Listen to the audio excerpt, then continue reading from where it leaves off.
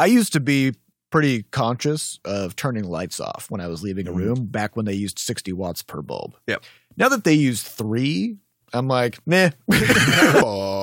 Scotch.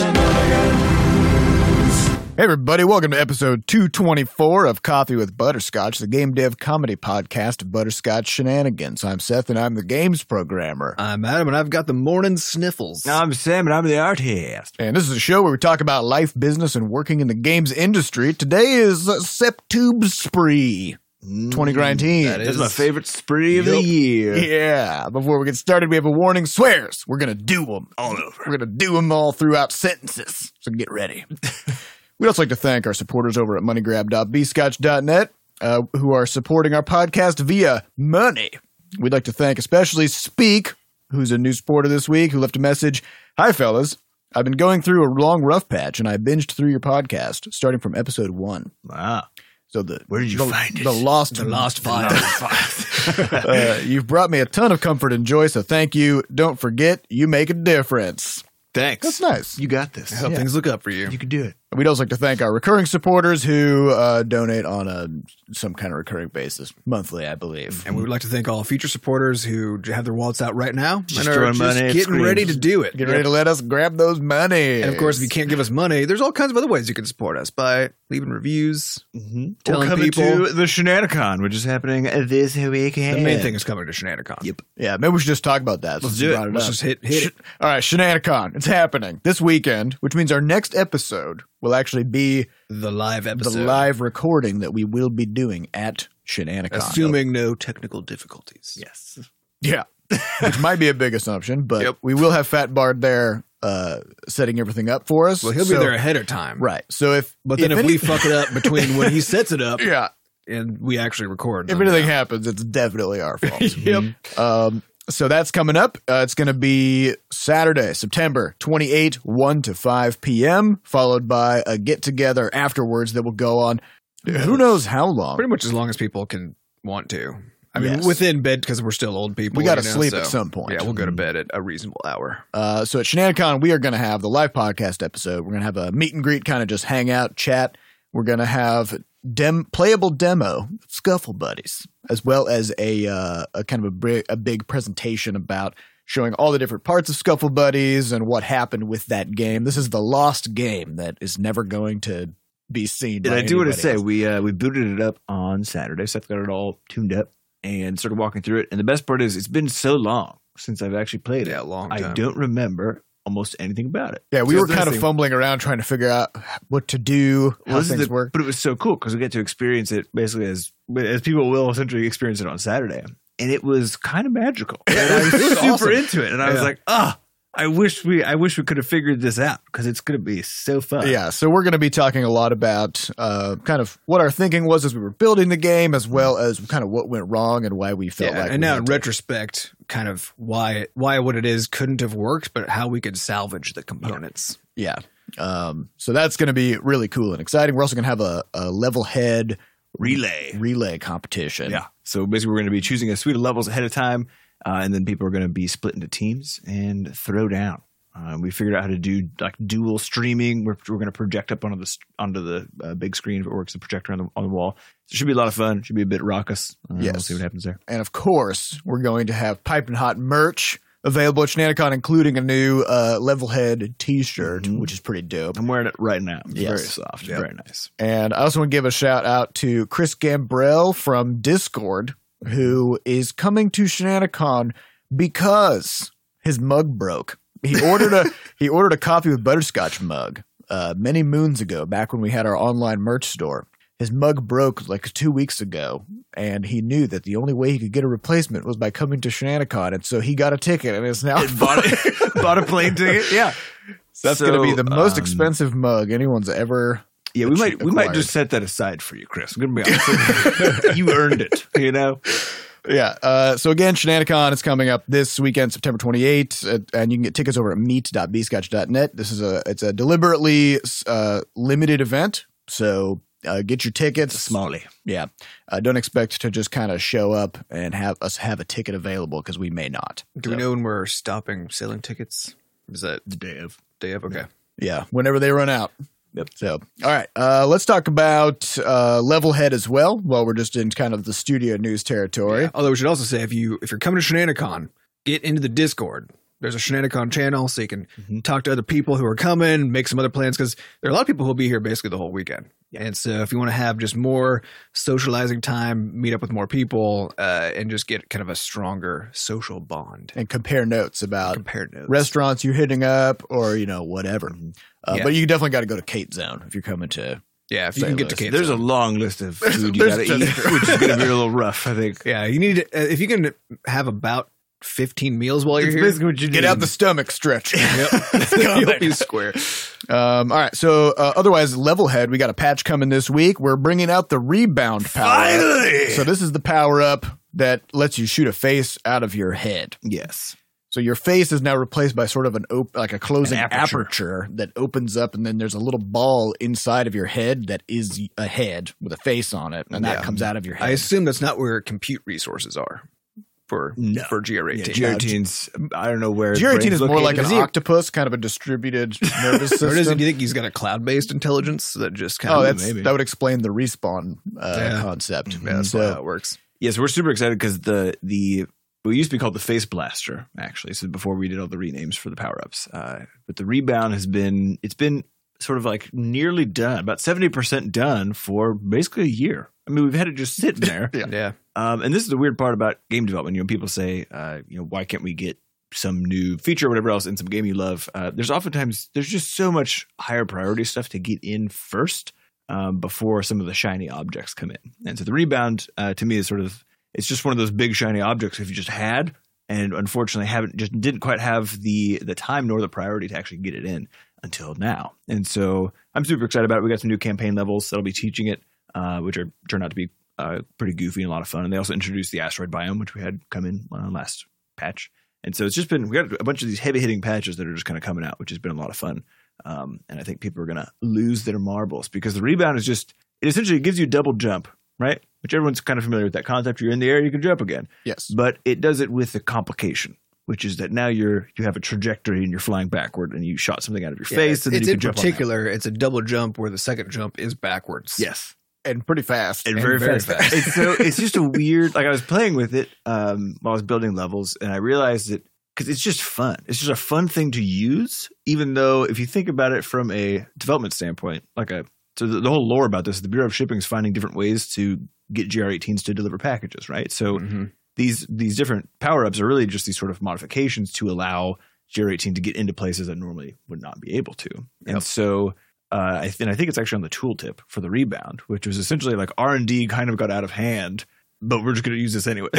So we're not exactly sure what this is for. I mean, but you could, if you think of the constraints that could have been involved, because if you're gonna use a cannon, basically using a projectile to give yourself some velocity and some direction, right? But further, you need to be able to launch yourself off of it, right? So that you get that two kinds of ways of using it. So if you had limited parts, so if normally GR18 presumably has to look in front of himself, right? Yeah.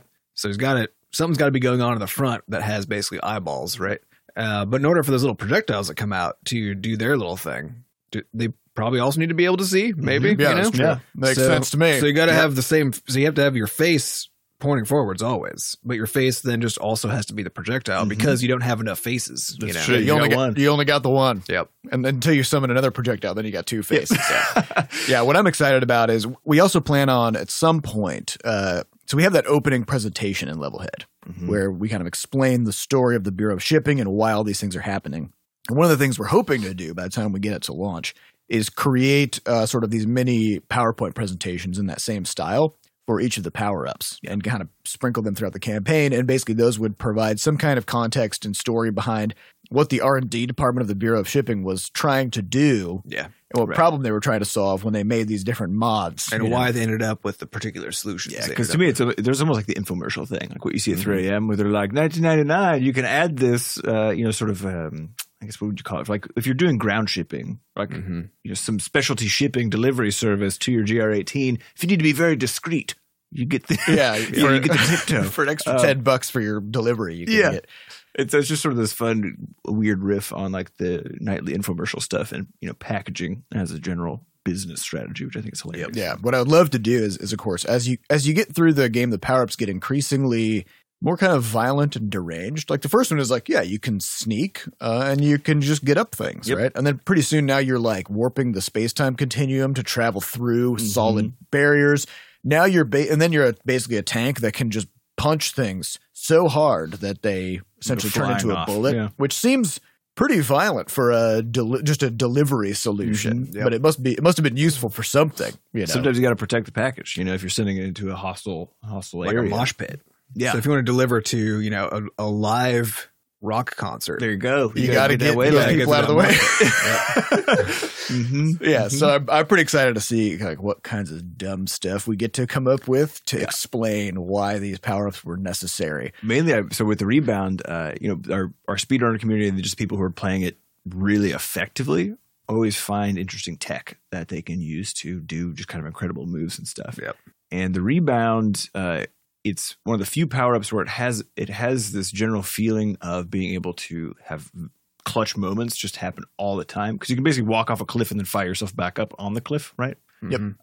Along with a bunch of different things. And so because of just the weirdness of it, it's just a very fun toy to play with, and I'm really curious the horrifying ways in which people are going to suddenly be breaking it as soon as it's available. So yes, and the combat aspect of fighting enemies is really interesting because you can only shoot down, right? So like the go-to way to fight things is to sort of jump up and then launch downward onto them, but then that also throws you backwards. Yep. So there's a lot of really weird stuff that's going to come out of this. I'm excited. It's going to be great. All right, let's talk about life. We got to talk about Untitled Goose Game and Link's Awakening. Yeah. But first, I want to talk about the Jevons paradox. Okay. What's that? Okay. All right. Is it Jevons or Jevons? Jevons. Jevin? Jeven. Is that the paradox? Sounds like it should be it. No, the paradox is it's this idea that you can't decrease the usage of something by increasing its efficiency, or the resource usage of something. Okay. So, you know, we've talked about in the past, like as soon as a city says we want to reduce traffic congestion, so we're going to add another lane. Right. And then traffic congestion either stays the same or goes up. Right. So this is the Jevons paradox, is that as soon as you make something seem less costly to use, the demand to use the thing goes up, oftentimes proportionally or even more than the decrease. Yeah. Well, you can even think of this in the studio with the Game Pipe, which is our automated build system, right? Yeah. We used to make like a build every 2 weeks or something. Yeah. And then we had the Game Pipe, and then all of a sudden it was too All of a slow sudden that we it weren't- took 20 minutes to make a build. Yeah. And so now we had to add 4 new entire machines Yep. to our Game Pipe so that we could build stuff fast enough, right? Yes, because now that we can deploy builds continuously, we need to deploy builds continuously, Yep. and we need to deploy them continuously to all platforms. And because it's so fast, we keep on adding platforms, right? Because it's Yes, well, because now we now can we add the can. platforms. Yep. And also the need for QA went up. Yep. Right. So we Yeah. need to expand. We need to now. True. We're not only using more resources there, but now we're using even more resources everywhere else. So what's the lesson here, though? Because Well, the lesson is you The actually. lesson is you're always fucked. Well, that's what I was feeling. I just wanted this to comes from there were all kinds of predictions, and especially in sort of like the early 1900s, when people were looking at the rise of industry and just how much more efficient things were becoming through mechanization and on all this stuff. And there were all these predictions of like, you know, right now people are working 50, 60 hours a week, but within a decade or that two, one. they're going to be Right. 40 hours. And then by the time we get to the year 2000, people are going to be working 5 Well, and hours the a week. assumption there was that there was a finite amount of work to be done, and if only we Yes. could do it fast enough, Right. then we just have leisure time. Yes, after that. but efficiency just produces an even greater demand for work. So of course, the better you are at things, and the more quickly and easily you can do them, the more things you have the to more do. things you can do. It's kinda like it's if not even you're- that you have to do; it's also that you can do, right? Because if you couple this also with a system like capitalism, right? where you have to be growing. Where you have to it's be not just growing. about doing the Right, same it's not thing about all being the static. time. Because the fact is that if today, if you were a freelancer who was really good at what you did and you managed to automate most of your stuff and you build stuff in a really sort of reusable way and so on, there's a point, especially in software, like you could reach a point where you're actually doing a few hours of work a week and making perfectly fine income, right? Yeah. But that income isn't going to grow. Correct. Right. So if you're just a person just doing that, you could end up with this 4-hour a week life and just coast from there on out. Right. But for within a system that basically pushes you to constantly be growing and to always be seeking more and so on, then now what you're going to do is every time you shave an hour off because your process got better, is that's a new hour of things that you can do that you can make more money by doing, right? Well, I think we've talked about the song, at the end of Portal a few times now, which is we do what we must because we can. Yep. And I think Jevons Paradox is sort of the example of that, which is that now that you have that extra bit of capacity or that extra bit of time or that extra efficiency, you must use it. You must use it. You actually, it's not about. Well, it's not even that you must; it's that you're just going to. Yeah, you're right. And I mean, even thinking about things like LED bulbs. Like I used to be pretty conscious of turning lights off when I was leaving a room back when they used 60 watts per bulb. Yep. Now that they use 3, I'm like, meh. Right. Yeah, you could leave your whole house on. It could be on the whole day and it's hardly going to use much power, right? But like, because the entirety of our power consumption basically now just comes from AC, air conditioning. That's it's the only source of all power consumption. And so like I do consciously program my thermostat so like when I'm outside of the house, the temperature in the house is way higher so that I'm not using much AC. But I also don't think twice about leaving light bulbs on. Yep. Right. So like it's possible that now I use more power than I did before, because I'm just leaving lights on willy-nilly when previously they were completely off. Yeah. Right. So there's a lot to that. Yeah, because I guess the thing I find concerning about this in terms of how I think in the for the future is does it basically just mean that you're always trapped? Well, this is the same. If I'm framing it wrong, it's the same thing, but this is also just a human thing, right? Because this is the same idea as the hedonic treadmill. Yeah. Right. Which is that we are designed to not enjoy things that don't change. Right. That's where we're designed to seek out new things, and that's where we actually get joy. Right. And so the idea of the hedonic treadmill is that it doesn't matter how nice of a state your life ends up in. Once you calibrate towards that, now that's your new neutral. Yep. Right. And so you always come back down to your baseline. You always come back down to baseline, and so then you just need to seek something else to get past that. And I think this is the same way that working works. Yeah. It's sure. And I'm not saying that even any of this is actually bad. I think it can certainly become a problem on any of these treadmills, right? But they're not sort of just bad by default, because in the end we just get to decide what we do and it doesn't really matter, right? But I know for me it's certainly true that if I manage to free up an hour and then I think, I could use that to go learn something that I could then use to speed up my other hours or just add new things that I can do or whatever, I generally think of this as a really cool, great thing. There's also the joke where like if you need something done, you ask the busiest person you know, right? Because they're actually able to do so much more than anybody else that it's kind of ridiculous. And so they can always just stack on, more things. Just add more. This is how it works. Yeah, I think the trick to it then is to realize that and this is what we try to do in the studio too, is just realize that there's always infinite work. Yes. No matter how much better you get, no matter how much more efficient you get, there will never be an end to what you're doing, right? And so what you want to do is find that balance between spending how much of your time is being spent increasing your efficiency versus how much is spent doing the work, and then put a cap on both of those things where you just say like the amount of time I'm dedicating towards X, so whether that's work or whether that's a hobby or whatever, the amount of time I'm dedicating towards that is just I'm gonna put it in here because I can always overflow it, and I can do that forever. And yeah, I will get a hell of a lot more done if I work a 60-hour week versus a 40-hour week, right, for the rest of my life. But you still won't get everything done, even if you did work for 20 hours a week. Because everything you do simply produces more demand for more things to be done. And actually, I mean, I think about this also in relation to game design, which is every new feature or new item we add to Levelhead, especially the logic features. So new switches and new ways to detect things. They have never solved a problem purely. It's always, we've solved this specific problem, and now the introduction of the new this new system, this new tool that players have, creates this huge demand for some new set of tools to augment or modify the tool we just added. Because of course, once people have that thing, now they're starting to do stuff that they couldn't do before, and when they start doing those new things, now they find all the holes in doing those new things. So I don't know. Yeah, I don't know if I'd say you're trapped, but it's definitely the case that it might just be how it works. It's just how it works. Yeah. You can never purely solve a problem. Correct. You can just expose. You can expose the opportunities that are at the horizon of that previous problem. Yeah. That's essentially what happens. Yeah. And when I say purely, I mean like you can never solve a problem and then just like that's the only thing that happens. The problem might be solved. Yeah, they always cascade. You've just into a got bunch of now other- 30 new problems that you got to figure out. Yeah, and even in software or I mean in anything where you can actually have kind of a concrete solution to a particular problem, and so you can actually call that done, right? Except by having just put your hands on a keyboard, you've also now increased bugs, right? Yeah. as soon as you touch As it. soon as you looked at it, Yep. you've now increased your probability of Or bugs. the need for refactoring, actually. or the need for Even if you refactoring didn't and, introduce and bugs. future maintenance, right? Mhm.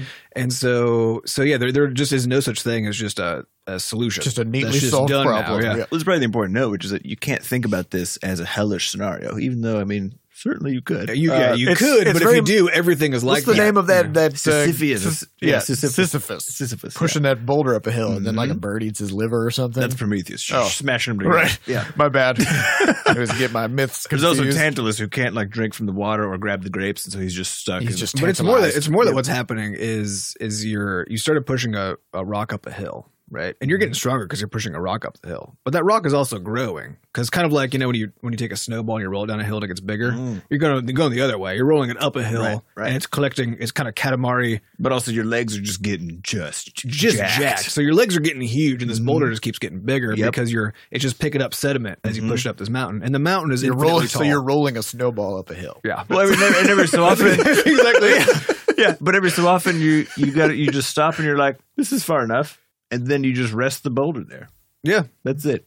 I don't think that happens. No, I think it does that because like at some point you walk away. We talk about those games, right? You got to quit working on it at some point, even with the 40-hour work week idea. Like, Yeah, but then all you do is then you kind of like glance over and there's another boulder no right one- next oh to you. yeah, You're like, that's what I'm I'm going saying. to push that Yeah, boulder. you just start. It's really this. It's You this got- infinitely. you got a large whole bunch of mountain. boulders, yeah. or it's a big slope. Yeah. It's not even a mountain. It's just an infinite slope Yep. With snowballs everywhere. with snowballs everywhere that you just move up and then you rest them in various places. That's it. Yep. That's So that's the Jevons paradox. That's Now life. we know what it's called. Congratulations. Thank We you, did it. Jevin. Praise be, All right, Untitled Goose Game. Let's talk about it. Adam. I don't have much to say because I didn't play, but my wife played the entirety of it this weekend. What's the And premise Had a of blast. Entitled Goose? So Entitled Goose Game- not Entitled Goose. Although, I mean, to be fair, that goose is a little shit. That's So I true. think entitled is probably Entitled accurate. Goose Game. So I think to me, this is an interesting game period because there's been a lot of talk for really all of video games history about how it sucks how all games are basically just about violence and you just like it's one thing hitting another thing and that's kind of it. And we talked in the podcast before about how that's just an easy mechanic. Right? Collisions are easy. Collisions to are program. easy, and they're- that's what violence is. Yeah, and that's what violence is. And so every time a game comes out that isn't about necessarily violence, although in this game you're just a dick. So, it's not necessarily It's like it's low key violence. yeah, it's low key violence. But it's such a different way of interacting with things because in this one you just play as a goose. You can honk, Mhm. you can pick up things with your beak, and you can kind of spread your wings out. That's Yeah. it. That's all you Those are got. your verbs. That's your toolkit, Yep. and then you can walk around, of course. And you just get checklists of just things to do to harass the people in the village that you're inside. I like how they. So I saw some clips from this game. I like how they don't even try to explain why this goose has a handwritten checklist No, and, they and don't. can read it. Yep. They Right? don't worry about any Like of you this. just like I just need to check my checklist, and then Yep. it just comes up on screen, and you're like, I mean, yeah. Is there a little goose arm attached to it? No, it's just a piece of a paper piece that of kind of paper. floats up. Yeah. As you do things, they get crossed off. Like, I don't know who's crossing them off. I don't know. So there's not a lot of depth of story. I mean, it's more of a sandbox puzzle game where Like, you're you're just a in, like, a goose town, and you got to figure out how to complete these tasks because all the townspeople just have some AI where they're doing a certain routine. things. Yeah, they're on some routine, but it's a pretty interesting. It's basically deep Hitman. UI. So it's basically Hitman. That's right. Because you watch the routine, you Yeah, figure out where what you they're can kind of doing. strike. Yeah. Yeah, and so I was watching Yep. Jenny play it, and she was the part that I watched the most was when she was harassing this farmer, and there was just this long checklist of things that she had to do, and the thing she was trying to figure out was how to get him to put on a certain hat because there's like a sun hat hanging off of a hook, Mm. and that's all you know. It just says get the farmer to wear the sun hat. That's the task. And she'd been harassing this farmer for probably half an hour at this point. So she kind of knew all kinds of things that she could do to bug him. She just learned his behaviors. Yep.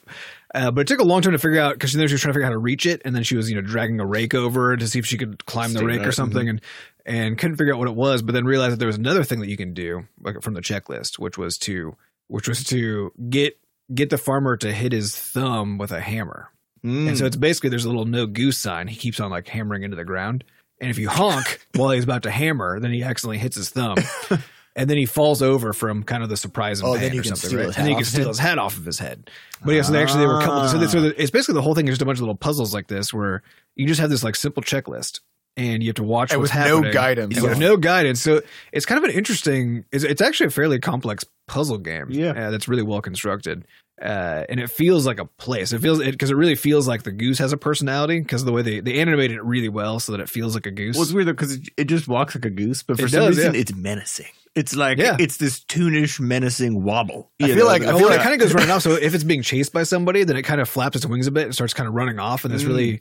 And it feels angry when it's doing. Yeah. I mean, they did a really good job of making that vibe. And I will say the art style is fantastic. It's using a sort of flat, polygon style that a lot of games have been using now. But I think it's the combination of the way they did the characters, where the characters don't even have faces. Right? Yeah, they just have a nose basically. They just have a nose, and so the whole It's all thing. body language. Yeah, it's all very body language based, and so it's very, it's almost like very gestural in the sense where it's the broad strokes of how these things all feel, except for the goose, who feels like the most sort of like animus of all the things on Yeah, screen. like, which and is it really perfect. feels like everyone's just trying to do their shit. Yeah, and this then, goose and then is you're just- just being an asshole. Well, and also, these poor people who you're harassing, like none of them are actually going to try to hurt the goose. No, Like it's not a combat game. Right. Like they're just No. they shoo the goose away from time to time and try to like get you to leave. And they kind of like push you aside from time to time, but they never. No one act- picks up a rake and is like, "I'm going to murder." this goose. Nobody actually engages in combat against the goose. Right. Which I feel like if a goose was getting at me for like an hour, while I'm just trying to do my shit, I would probably kick the shit there's a out of that. certain point where like you can't like you're being assaulted by an animal for no reason. And after a while, I think a person would kind of just lose it. I'm just hoping that there are more untitled animal games of some sort where you have just a very small list of verbs. Because the one I want to see, I don't know if you guys have seen these, but fail videos involving goats ramming people is probably like just the best thing. Where a person's just standing there and you see a goat and then it squares up. They always back up first. They're like, I'm coming for this. And so they back up and they stand there for a sec, put their head down, lock it, and then they just turbo running at someone and just like knock them on their ass. And it doesn't damage a person. It's just very I'm sure annoying. it can. I'm sure it can. But it's just very frustrating, right? Well, and 'Cause, also like, the specific way a goat hits it usually will hit you like in the ass or in the side of the pelvis. Yep. Yeah, because of their height. Yep. And that's your center mass. Yeah, they like just you're not flings you. you're not gonna recover from that. You will be on the ground. It's. I think I hope there's a series of these that aren't just goose games, right? But are take the concept and just. I hope they keep on working with it because if it works for them, it's great. Yeah, Yeah, there's no reason they couldn't have a whole series of. Yeah. And I mean, and now they got all the tech made, and they do some new tech, of course, for any new thing. But I would also like to see a Trash Panda.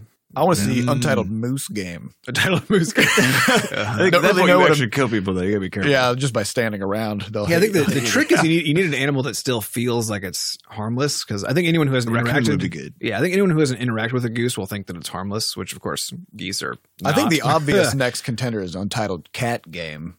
Mhm. just Because knock they're always stuff. knocking shit Yeah. off of things, and they can get places people don't want them to be. Yep. And so that's where they just are all the time. Yeah, you need a lot of verticality in that version. Yeah, it 'Cause opens the up a goose whole is nice new 'cause dimension. the goose isn't allowed to fly and it can't jump, right? So you can kind of You're just on the ground. you just lock it to the ground, so that makes the puzzles can be complex and interesting, but without the designer having to figure out how That's to. interesting. I want to ask you about that because it's everyone knows that a goose can fly.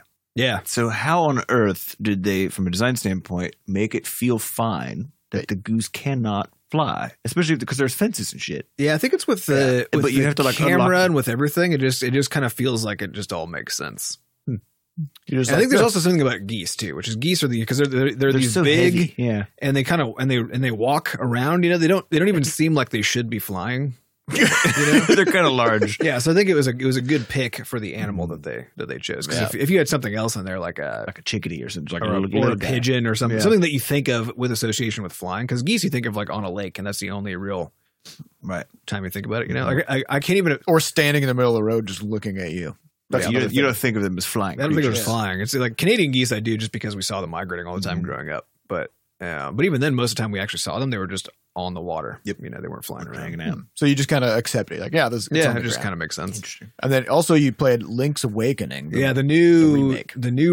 remake on Switch of Link's Awakening, which I saw is already on the top chart. Yeah, apparently it And sold better than Mario Maker Yep. 2 did. Yeah. it's Legend of just- Zelda: Link's Awakening It's just blowing was a Game Boy game. And I was trying to remember if this is the one, because there was one Zelda game that I played on Game Boy growing up, which was really the only Zelda game that I It would played. be this It one. was this Okay. We did have this one, Yeah. so that would be probably Okay, it. so that was probably it. But it's a remake, but it's a remake. It's not a remaster. It's not. It's truly a remake. Where and I don't remember enough of that original game to know how similar it is. But it's in 3D and versus 2D. I like the art vibe. The art style is got tilt shift on it, you know. So Yeah. they got the blur on the top and bottom to make it feel like really everything is small, and it feels very claymation-y. My only bone with that was was the camera work, because when they didn't animate the character turning, so if you hit right and left, it instantly does it, which I think you need to probably for this game anyway. But they also move the camera slightly, depending. So if you're facing to the right, the camera moves like 10 pixels over, you know, and they lerp it a tiny bit, but it goes so fast that as if you're kind of like flicking back and forth, it makes the camera feel really jittery. Weird. Yeah. So that's my only complaint about that part. But the art style is very fun and very cool. And again, I don't remember enough of the original to know really what's the same and what's different. But it's obvious that a lot of stuff has to be different, because it's things, you know, you'll walk into one of the little kind of houses and you'll talk to the person and they'll talk about how much they want a Yoshi toy. Like their kid really wants this Yoshi toy, you know, and then you go play this mini game with a little grabber that you have to steer, and you can try to grab the Yoshi toy for the kid. Yeah, it was definitely not. Yeah, so I think I'm pretty sure it's departed significantly Yeah. from the original anyway. But I think I still had this just vague vibe from my partial memory of having played this game on Game Boy 1,000 years ago, and it interestingly kind of captures that, but just stops there. It doesn't like nothing else is familiar at all, you know. But because you're just in this small town, you're walking around. It really feels. I think it kind of captures that really effectively. So yeah, Recommend? I only played for an hour and a half or 2 hours, I think, so I didn't get very far into it. But I was having a blast, at least for that amount of time. Cool. So yeah, but I think it's interesting, this sort of idea of a remake, you know, in this context, because it's 25 years ago or something. Yeah. Must have been. We live in the long age time ago. of reboots and remakes now. Yeah, and I think, So- and sometimes it's effective and sometimes it isn't, right? And there's also a remaster phase, right, which is basically taking the old thing, trying to keep it exactly as is, and then just tuning it up, right? You know, for example, Yeah. Warcraft 3 remastered is it out or is it coming? Oh, I don't even know about that one. That's happening. It's the exact same story, exact same missions and units and everything. Just looks awesome. Yeah, just basically visually updated and everything. Yeah, because I think there's that part of the whole idea of something holding up or not, right? Which we see in movies all the time, where you have some movie that you remember as a kid, and then you go watch it again as an adult, and you're like, holy shit, this is bad, right? I rewatched And- Tron Legacy recently, which wasn't very long ago. That was not long It was like ago. 2012 maybe or Yeah. something like that. And a lot of the CGI already does not hold up. It's pretty bad. Yeah, not good. Yeah, so you can see in those kinds of contexts where like a remaster makes sense if it's a good movie that just suffers from technology problems or something, right? And there are other cases where somebody says, "Oh, actually, this whole thing was a good idea, and it held in it, and people loved it at the time, but it just is just objectively bad now, you know, Yeah. given how far things have come. redo. So let's redo the whole thing, but sort of still try to capture that vibe that it originally had. And so that's a lot more of what this thing is like, where it might as well just be its own thing, right? I think they're trying to capture that, and I think presumably the story is basically the same, and there's probably a lot of the same locations and events and stuff.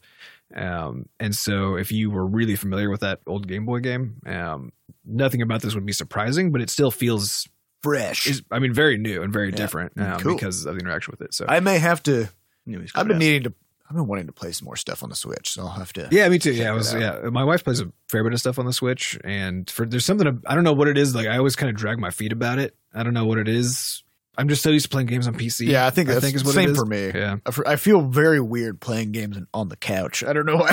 yeah. I love it. I feel Especially like- because the Joy-Cons, you can lounge so hard because Yeah, you yeah. can just be laying there like a cross pose on the couch like a starfish or Look, something, Sam. playing video games. As an MMO gamer, I You gotta believe be hunched over. I believe games should be work. Okay, you can't be lounging while you play. You got to be Yeah. optimizing and min maxing. Mm-hmm.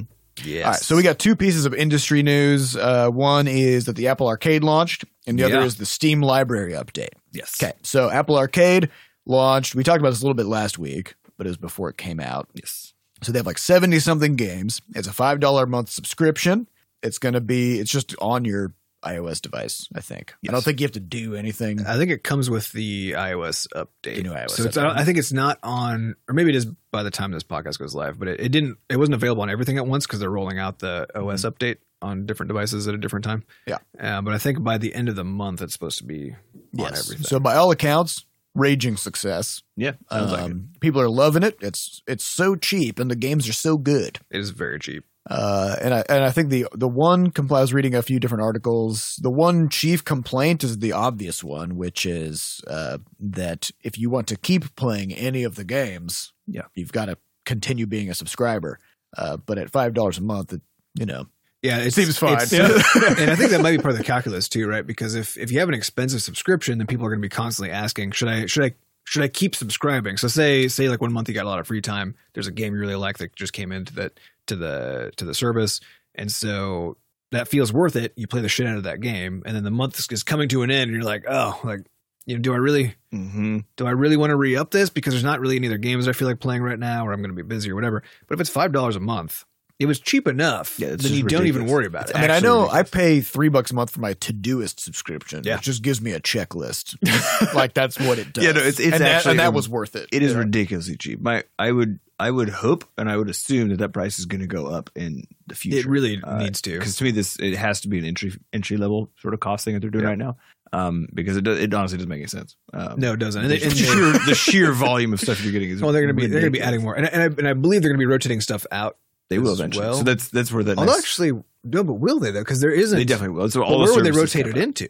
That's the thing. That's what they'll need to answer the question, which is like, what happens? How do you, if you have a game that you love, for example, it's in the service, and then it's going to rotate out. Well, one thing we know, But at least normally things rotate out into a paid version. That's what I'm saying. Like they'll need to figure that's out. probably how what it would, because they're not part of the App Store. They're in their own thing. Yeah. And so it's likely that there's going to be some kind of exclusivity period. Yeah. Right. And then once they rotate out of the catalog, then they would be able to just. But the sell interesting thing is, game. my understanding is that exclusivity period is really long. So the whole idea of because usually when a thing rotates out, if you're talking like, and this is all from what we understand from having talked to people who've and historically seen stuff in other services. Typically, a thing's in there going to be in there for 6 months or a year, even a couple years, right? Yep. Before it rotates out, but there's always an obvious place for it to go, because like rotating but I out think- doesn't mean it's just gone. It just means it's now available in a different. Yeah, I think there's format. probably not much of a concern there for the rotation thing, because their aim is going to be. I mean, like most of the subscription services aim to have a couple of hundred things in them all at once, and so my guess is they're probably not going to be building out that full catalog for like it's going to be a couple of year project to get that fully going. Yeah, I And think then by probably the time won't they get to rotate the out end for a of while. that, Yeah, then they'll figure out. right? And so this only works really if they actually keep the introduction of new games to be fairly slow. But this is the interesting thing, though, is that because all these games came out at once, and so a lot of them actually were games that had they had exclusivity on the arcade versus something like Google, the App Store, the Google Play Store. Most of them also launched on Switch or launched on Steam or something like that, and so suddenly, actually, the day the arcade launched, like 70 games. tons of games came out all over the place, and a lot of them very high quality games. And so it was this really interesting, like sort of thump, like all of these games kind of flew into the pocket there. But interestingly for me, so I have played with my wife's iPhone, and I've always found it is a very pleasant experience to play through. And on top of that, it's got some extra bells and whistles that I've never quite had on my Android device, and so I was like, no, that'd be fun. But I've never just felt the itch to go get one. Yeah, content wise, there was never quite never something where you'd be fine. like, I just literally can't have this on my. And I think the interesting point of exclusives is what are they for? And oftentimes they are to sell hardware in some ways. Yeah. And weirdly enough, I'm going to be honest, the arcade is a very interesting proposition for me. And it's weird because you'd have to go buy a damn phone, which of course costs like $1 billion. Before get that being able to get the $5 subscription. Yeah, it's not really $5. Well, and again, You know this what is the Jevons paradox at work here, right? Which is like now it's so cheap for you to get these games that now you're willing to spend a shitload more money to get the cheapness. I mean? Right. Because like, how much money are you spending on mobile games now? Literally none. Exactly. Yeah. But the promise of only spending $5, which is more than you're currently spending, is making you consider spending like $1,000. But that's the thing, is it's not about the price. It's about the games, right? Because there just aren't that many good games on mobile, right? It's good games that fall into that category, which is games that are designed as these big experiences. Yeah. Well, this is what I want to really get into about this, which is we're reaching a breaking point in the games industry with I guess you call open storefronts, which is on Google Play, on the App Store, on Steam now. Anybody can make a game and put it on there. And we've talked in the past about how this is both a great thing and a terrible thing, right? Because, of course, if it's you and you've got your game, it's great. Yep. Although actually it probably isn't. Well, no, I mean, it's great for you to have that opportunity, you know. But it's not great for you in the sense that you're probably not going to make any money. Exactly. Well, that's the terrible part. Yeah. And one of the big reasons you're not going to make any money is because everybody else has the same opportunity, right? So the great thing is the bad thing, and what you can see is if you go to SteamDB or the top grossing or not top, but it's like the top games charts on Google Play or on the App Store, those are cemented. They're on lock. Yeah. Yep. Like if you look at the top 10, top 20 games, I would guarantee you that most of them, if not 3/4, are like 4 years old at least. Grand Theft Auto 5 is still like it's still like the number 4 game on Steam. Counter-Strike, Skyrim, Warframe, which is from 2013, Skyrim, Minecraft, of course, Clash of Clans, Candy Crush, Subway Surfers, which is from 2012. You know, like the top games just are the top games on those platforms, and the platforms have so many games coming into them that they have to be driven by algorithms.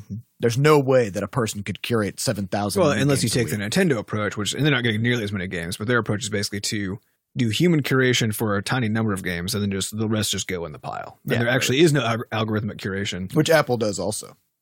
Do they actually? I guess I don't know, because I don't actually get to search Apple devices, so I don't know. Well, no, in the sense that I don't know how heavy they are in algorithms. Actually, no, because I mean algorithmic in the sense that there are different charts you can look at that show you, there's a lot of algorithmic stuff. But my point being that Switch literally has none of that. It's just you're either featured again, and you're one of the like 6 games where that's featured, or you're just in a pile. Yeah, right. But what we're seeing is now the prevalence of supply of games on these storefronts undermines the value of the whole store. Yeah. Right. And so it reaches a point where even if you do have a team of specialists who are curating games to pick for feature spots or whatever, at a certain point, it just doesn't matter anymore because of the race to the bottom of prices and the huge glut of low quality submissions to the store. So now what we're entering, I think, the age of curation, as in like new platforms that not even like updates to existing platforms, because they're sort of broken now. Yeah, the problem is that it's hard to take something away, right? Yeah. And so now you've got like on PC, we now have the Epic Store popping up as the curated, like low volume but high quality competitor to Steam. And there really is on the Epic Store. There's only good to medium stuff on there. Yeah. Right. And medium it's always one of those subjective things. It's like it actually might be like truly good for some people. Who knows? But yeah, that storefront just has just a ton of good shit on it. Yeah, and a lot of it comes up free. Well, this is the weird. So all of it comes up free. I wanted to mention this. So because I think Epic's strategy is working so far, at least for me personally, as someone who just plays plenty of PC games. Because every 2 weeks they're like, hey, here's some new stuff. Here's some new free games. And this past week was ridiculous. They dropped six Batman games. Yeah. The entire Arkham series and the entire Lego Batman series. And if you've never played any of the Lego games, the Lego ones are so they're good. So good. They're so good. They're so good. But it was weird because I was like, is this real? Like now I just looked at my library. The thing is, I haven't even installed a lot of these games. Right? I've just sort of checked. I'm like, yeah, give me that. Yeah, give me that. But most of them are games that are award winning that I haven't actually played before. So stuff like Fez. Never actually played it. Saw the movie, but didn't play it. And then now this Batman Arkham, which is a game that I would never buy, but definitely would play, if that makes sense, in terms of checking it out. And so now actually I do have a library on Epic all of a sudden. Well, but the other thing that they did, so it's not only because they're choosing these very high rated, lots of indie titles, then they're also recreating, because a lot of the problem that they have is that you already have your Steam library, right? And you don't want to leave that behind. Yeah.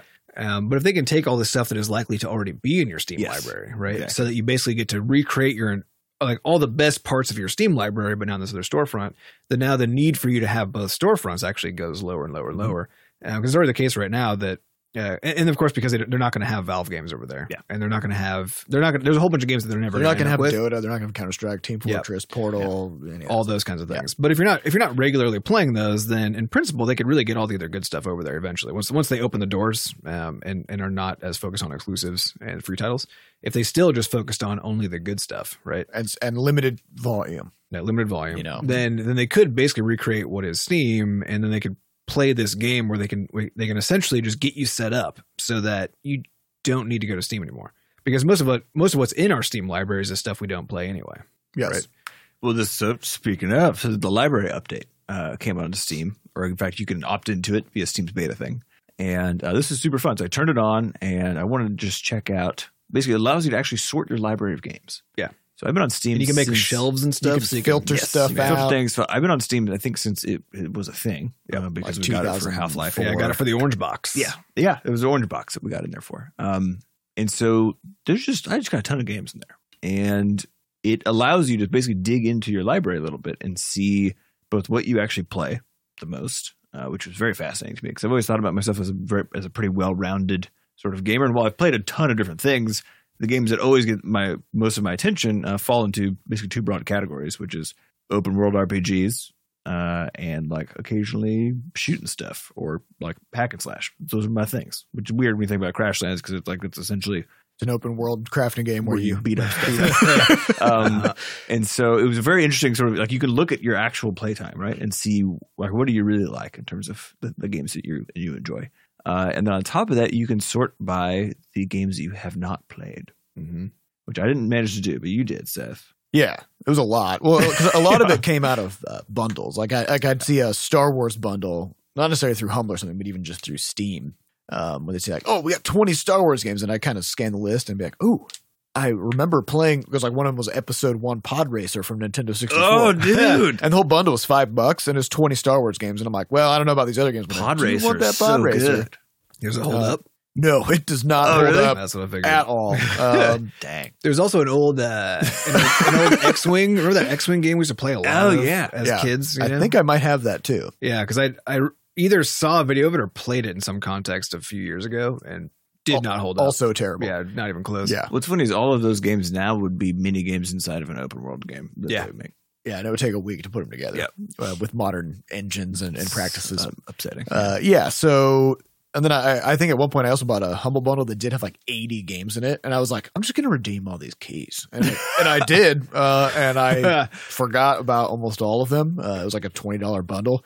And so, yeah, I've got at least like 100 games that just came from two bundles that I've never played pretty much any of them. Right. So that's a thing. Weird. But I mean, that does, because we know that statistically, Valve has reported that fewer than half of games purchased are ever installed. Right. Right. And we can see this in our end. Like, so when we do a sale, so we were in the Game Maker sale this weekend, for example. When we do a sale, we can see we sell way more units than usual, right? Awesome, cool. But you actually don't see a relative influx of players at all equivalent to the total number of sales you made. Yep. Which is always It's like if your sales numbers go by 10x, your players might go up by 2x. Yeah. You know, That's basically because the other people are like, "Ooh, yeah, I better snag this real quick while it's on sale," and they buy it, and then they Yeah. Well, and the Carry on. interesting point of comparison is back when we had Steve do that video about Levelhead. Everything was proportional. I mean, like 1-to-1. it was like 1-to-1. people Like, bought bought the game and played it, and that was, so there's that interesting difference between somebody coming and buying the game because they heard about it and they want it, they know about it, and they want to play this game, so they're buying it to play it, versus people who are interested in it but need it to be on sale or whatever, right? Because they're not actually looking to play it; they're just looking for the right time to get it so that they can play it later, so they can check it out. so they can check it out at some point, right? And I mean, I'm certainly guilty of this. Although in the past few years, I'm much less sensitive to sales. I'm just more likely to actually refund stuff, which I think makes perfect sense because it essentially functions like a demo at that point. You're like, You oh, I'm really got your interested 2 in this. hours. Yeah, you put your deposit down, right? And then you get the game, check it out, and you're like, whatever. Yeah, and I think the base refund rate on Steam is like 8 to 10% or something like that. It's usual. Like 1 out of 10 people buy a game, and they're like, meh, and then they just send That's it. honestly, that's probably where I'm at with my games. Where I'm like, Yeah. Sometimes I buy one, I'm like, this. Honestly, I'd rather have my $20 back. It's fine. Yeah, so it's interesting. We definitely recommend everybody check that out. We'll probably have more to say about that next week. But I think the big thing about the current state of the market that I think everybody should just kind of be watching is the rise of these alternate curated storefronts and new business models, because it's happening. Yep. And it may even be like, in the case of Apple, like nobody can sell games on iOS, so Apple had to come up with their own competing storefront to their own store. You know, PC, it's looking a little bit different. Don't know what's going to happen on Android, but it at least at the time that the Epic Store appeared, Epic was talking about making an Android store. Yeah, So we don't really know what that's going to look like. I'm trying to remember the last thing they said about it. The last thing they've said about any of their tech roadmap was basically, sometime. We're busy. So I think that is, it was one of those things that they said that they were going to, and they were originally going to do by the end of this year. The Android store. Yeah, but I'm pretty sure it's just completely off the map. One thing we know about we Epic haven't is they're very busy. Yes. And They got a lot going on. frankly, working way too hard. Yep. So we'll see what happens with that. But I mean, I think there's these holes in the market, both from a developer perspective, which is developers are now really worried about being able to make money. And get their games noticed. And then there's also players are getting really tired of sifting through 3 trillion games before they find the one that they want. And so this is the natural extension of that. I mean, it is that case too, right? Because if you think back in the old Steam days, where I would boot up Steam several times a week just to see what was on there. The game was that came out in the past couple of days. Yeah, exactly. Or even the handful of games as Steam went on, because they were all going to be really good and interesting, right? And now I just basically you always land on the front page, but I go right to my library to play an existing game. I don't even look at what is out, because the chances of it being something that is both good and something that I'm interested in is just near zero, versus opening up the Epic Store, where pretty much everything on there now, like still, of course, I'm not going to play most of it because I'm not going to play every game that comes out.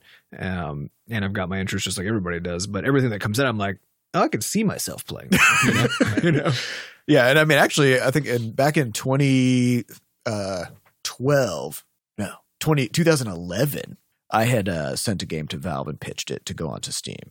And they were like, no, this is not good. And in retrospect, that was the right move. Yeah, that was the right move for them. But nowadays, I could have just dropped $100 and had that game on Steam. Yep. And sort of that would have been. You could do it right. You could go find that old executable. I could go drag that game onto Steam. Yeah, that 30 FPS weird platformer with 10 levels. I could do that. So, all right, let's get on to some questions. These questions come from our listeners over at podcast.bscotch.net. Highest upvoted question comes from Scaled Plexus. If I were to 3D model and print one game asset from your IP, what would you guys like to see?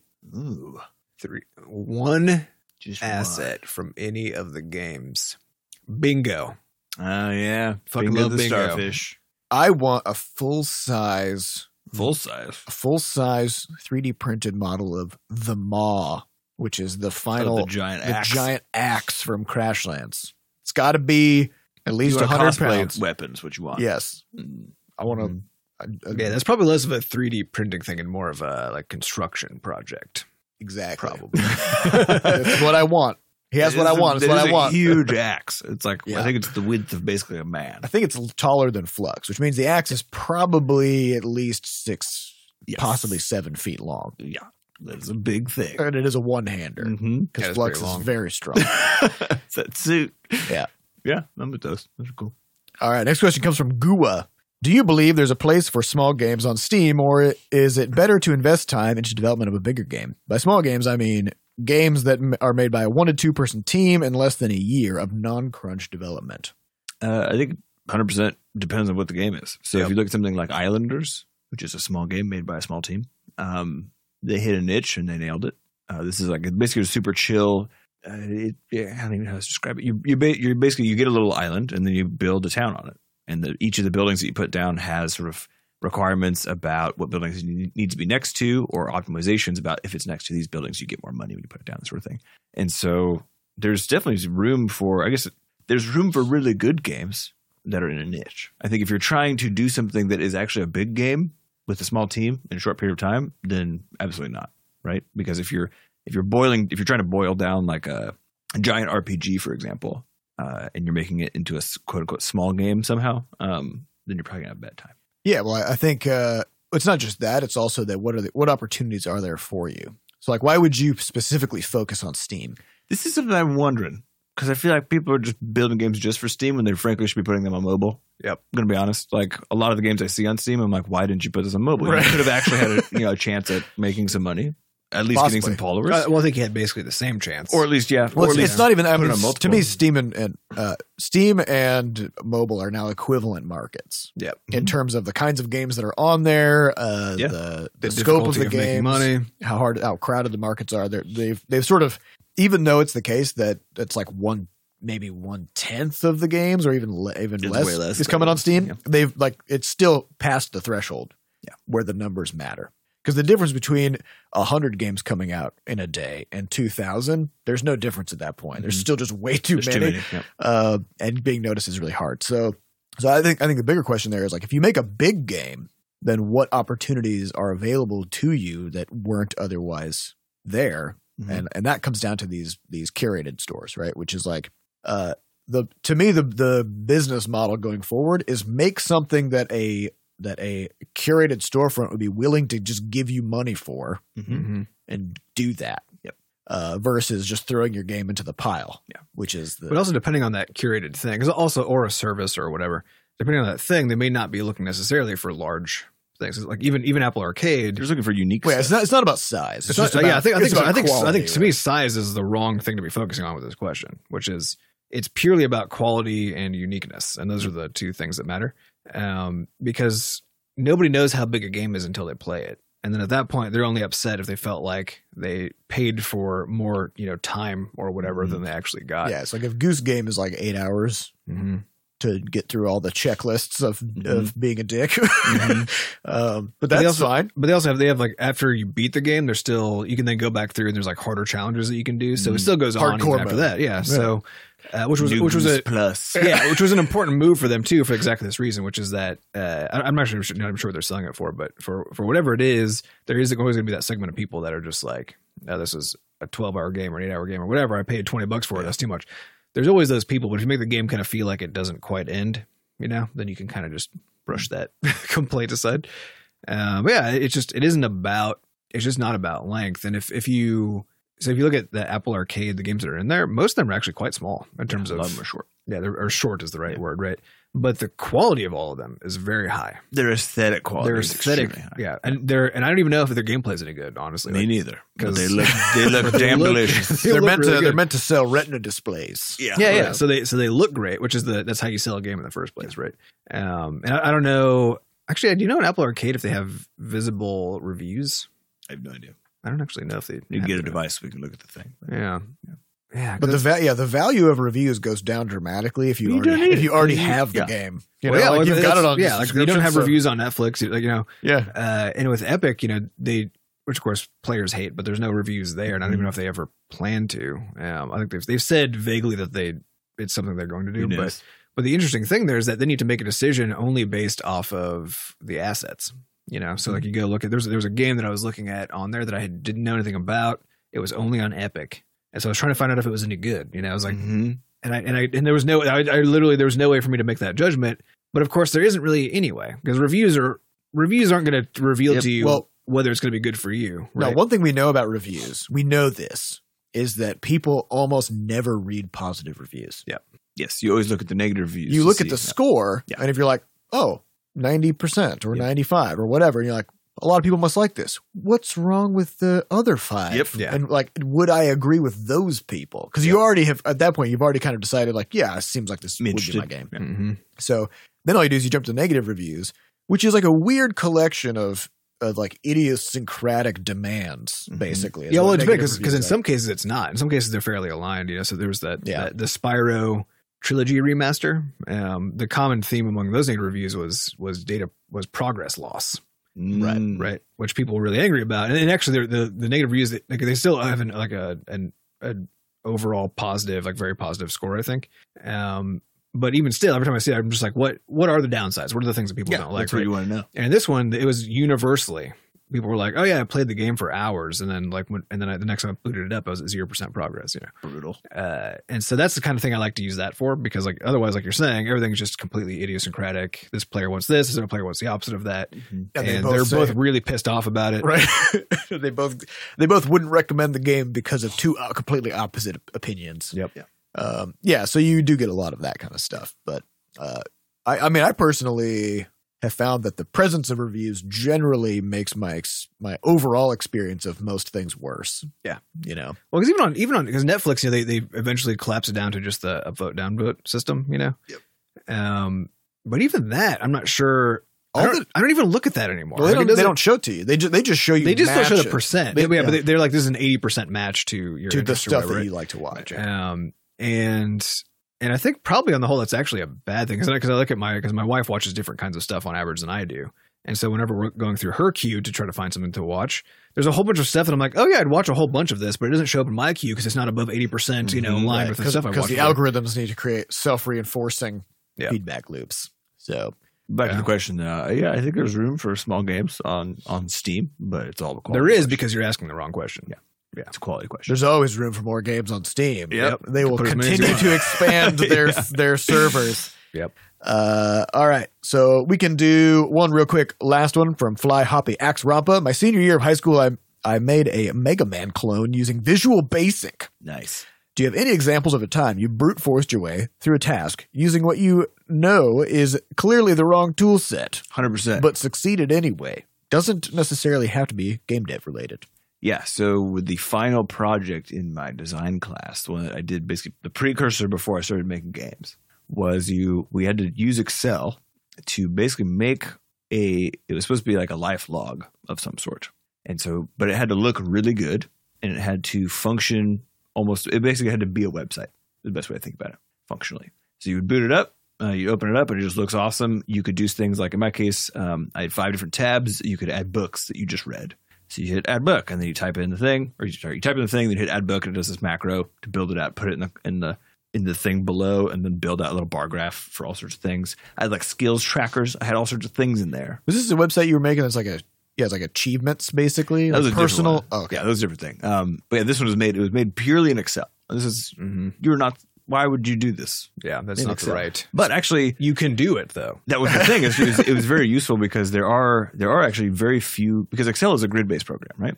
So if you go to build a website, most of the frameworks you use to make your CSS easier to manage are grid based frameworks, right? So you have Bootstrap, you got some of those blueprints, some of the other things. And now we have for modern stuff, you now have just CSS Grid, right? Which is built into CSS. So the best part is if you want to get a taste of web design. And just design in general, actually, weirdly enough, I think Excel is a good place to start because it's got a grid and you can do all the font work. You can change the color of every single grid space. You can do conditional formatting. You can make macros that make it so you hit a button and things happen. I will say it was very absolutely drives me nuts when somebody shows me a spreadsheet that they've made and they haven't taken the effort of making it aesthetically pleasing. Yeah, it's so easy. Yep. You just select a cell and you're like, this is gray now. Yep. Or like, these are bold. These are headers. Which is funny because actually I don't see it the same way at all, because the thing that annoys me is every time I see a spreadsheet that is effectively anything more complex than a CSV file. Because then I'm like, the moment it's more complex, I'm like, you should have written a program for this. It's always like in my brain, which I know is not true. Yeah, because that's a crazy thing to think. It does have. I mean, it does. Yeah, it has all those features. But it's the same idea as what Sam was saying with he used all this stuff to make and the moment you start talking about all the things that you did, then I'm like in my mind I'm going through the checklist of all the things that would have been so much easier. But it's the weird thing. But it's only if you know those. Yeah, it's not. They're not approachable at all. Exactly, right? Because to be able to do something like that in Python or in fucking HTML, like you have to get LAMP and XAMPP installed in your machine back in the day, and then put PHP it, do all this stuff as opposed to just having Excel and put stuff in. And this stuff has gotten, and this is all an accessibility problem, right? Is everything has gotten way easier than it used to be. But the problem, I think the secret problem with all of this is that the moment you start using the wrong tool for the job, you get locked into that tool, right? And at some point, if you're continuing to develop and use that tool, you're going to need to rebuild it, which is what happened with like Bscotch ID, right? Had to just nuke it, build a new one. But all the things that are happening behind the scenes that you're not even aware of in terms of changes out in the ecosystem of software available to you and programming languages and so on is invisible because you're not looking at it because you're busy using whatever your tool is, right? Yeah. And so if you pop your head up every once in a while just to kind of see what the landscape looks like, because even today, so I go back, I started working on Rumpus 2 years ago now, or a little more even. So a little over 2 years ago. And there are a whole bunch of things that if I had started that project now today, given my knowledge, but also given the changes in all the tool sets, I would be using Different tools. for a whole bunch of stuff. But now you'd be even more busy because of the Jevons paradox. I'd be doing. I mean, who knows what I'd be doing? Or you'd be doing the exact same. But it's not about busyness. It's about how pleasing it is to do the work, right? Because you can do all these things in Excel, but holy fuck, is it actually harder? This is what I'm trying to get at is from an intro standpoint. Be able to just do it. Absolutely Yeah. not. No, So- I mean, it's harder if you already know how to do the other Yes, stuff. correct.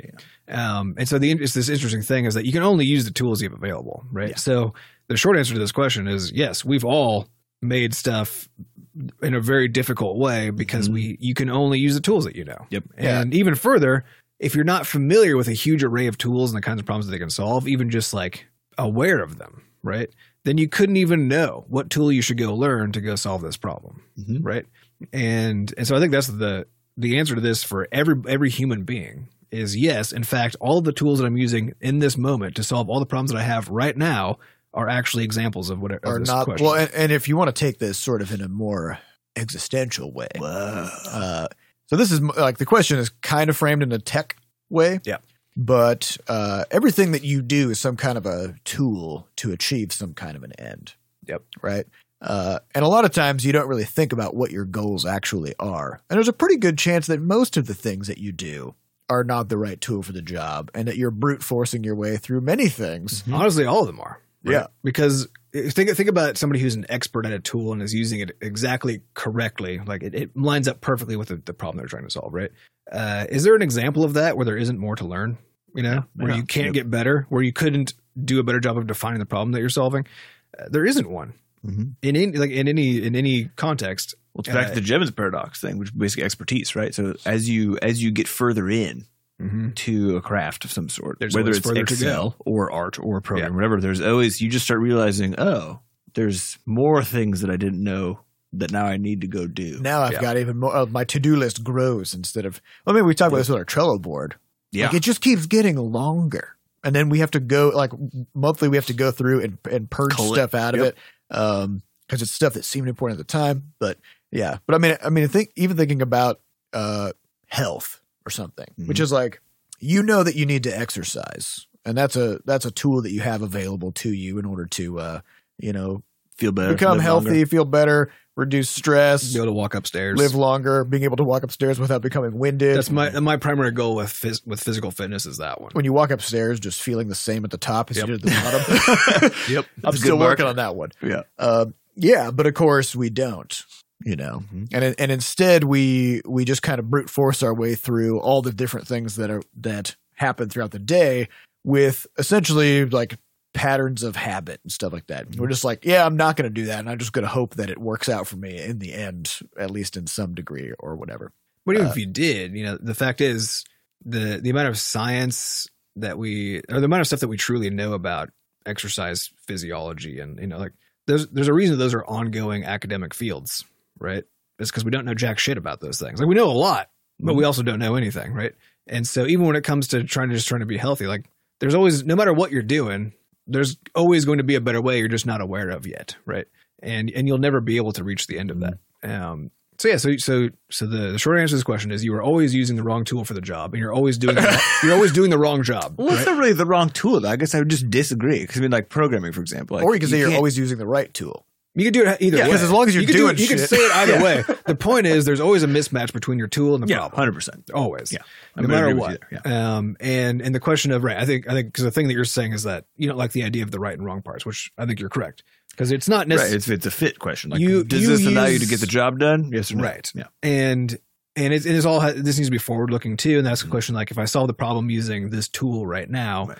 is that sufficient or is that going to create a problem? Right. And a lot of times though, you can't actually know because the answer to that question is still always yes. Right. No matter how you solve a problem now, even if you do a good job of it, it's going to create a problem later. Jevonsed. Jevonsed. All right. Well, that's all the time we have for this week. We'd like to thank our producers, Fat Bard and Jen Coster, for putting the podcast together. Thanks to our community moderators who keep our Discord running. And to get more involved in the Butterscotch community, just go to podcast.bscotch.net, where we have links to everything, questions you can submit and upvote, all that good stuff. And, of course, we'd like to see everybody at Shenanigans. Well, not everybody. We don't have that much space, but pretty good We number would of like to people. see everybody there. I'd like to see practically. That's not going to happen. We would like to see everyone at Shenanicon. So to get your tickets, just go to meet.bscotch.net, and our next episode will be recorded live at Shenanicon. Thank you all for listening, and we'll see you at Shenanicon. Goodbye.